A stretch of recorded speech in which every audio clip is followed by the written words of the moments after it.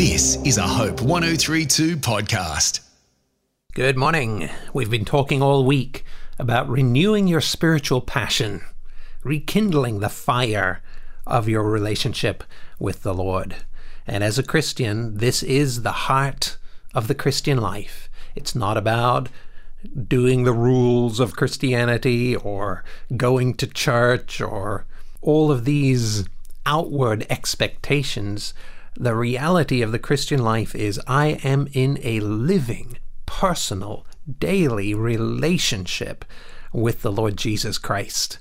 And in that relationship with God, if God is not first in my life, pretty soon I start drifting spiritually, and I find my passion for God growing cold, and he moves out of the central place in my life, and other things start to squeeze out my relationship with him. And suddenly one day I realize, man, things are not the way they ought to be in my spiritual life. Well, let's read Psalm 107, verse 6. It says, "Then they cried out to the Lord in their trouble. He delivered them out of their distresses." They cried out to the Lord in their trouble. He delivered them out of their distresses.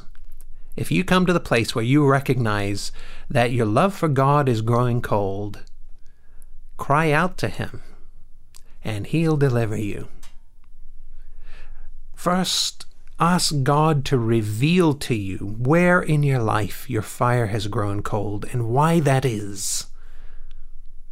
Then take time to acknowledge to God anything that you may have allowed to come into your life that is causing distance in your relationship with God. Stop. Acknowledge those things to God. Then consciously turn your focus in your heart and mind from those things and onto Jesus. Just stop and meditate. Think deeply about your love for Jesus, about the place that he holds in your spiritual life. Then make a commitment to your daily time with God.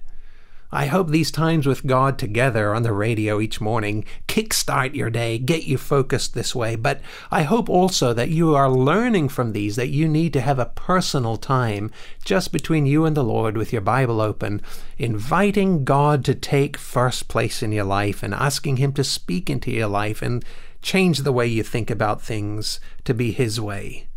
Commit yourself to time with him each day, not because that's what you should do, but because that's how you can develop your relationship with him.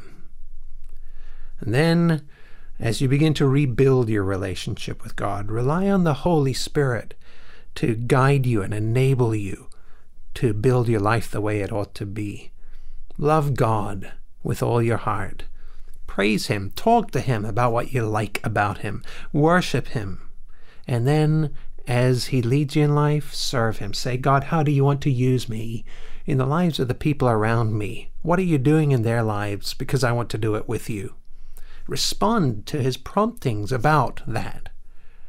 Do you know, living closely with God is so worth the effort and discipline it takes. Someone has said, nothing can separate you from God's love. Absolutely nothing. God is enough for time. God is enough for eternity. God is enough. How right that is. I'm John North. This is a Hope 1032 production. Thanks for listening. Hey, I'm Ben McKagan, and the John 3:16 podcast dives deep into the world's most famous Bible verse. Join me and two New Testament gospel experts, Cass Quache and Tom Habib, as we explore the magnificence of John 3:16. the John 3:16 podcast at hopepodcast.com.au or wherever you grab your podcasts.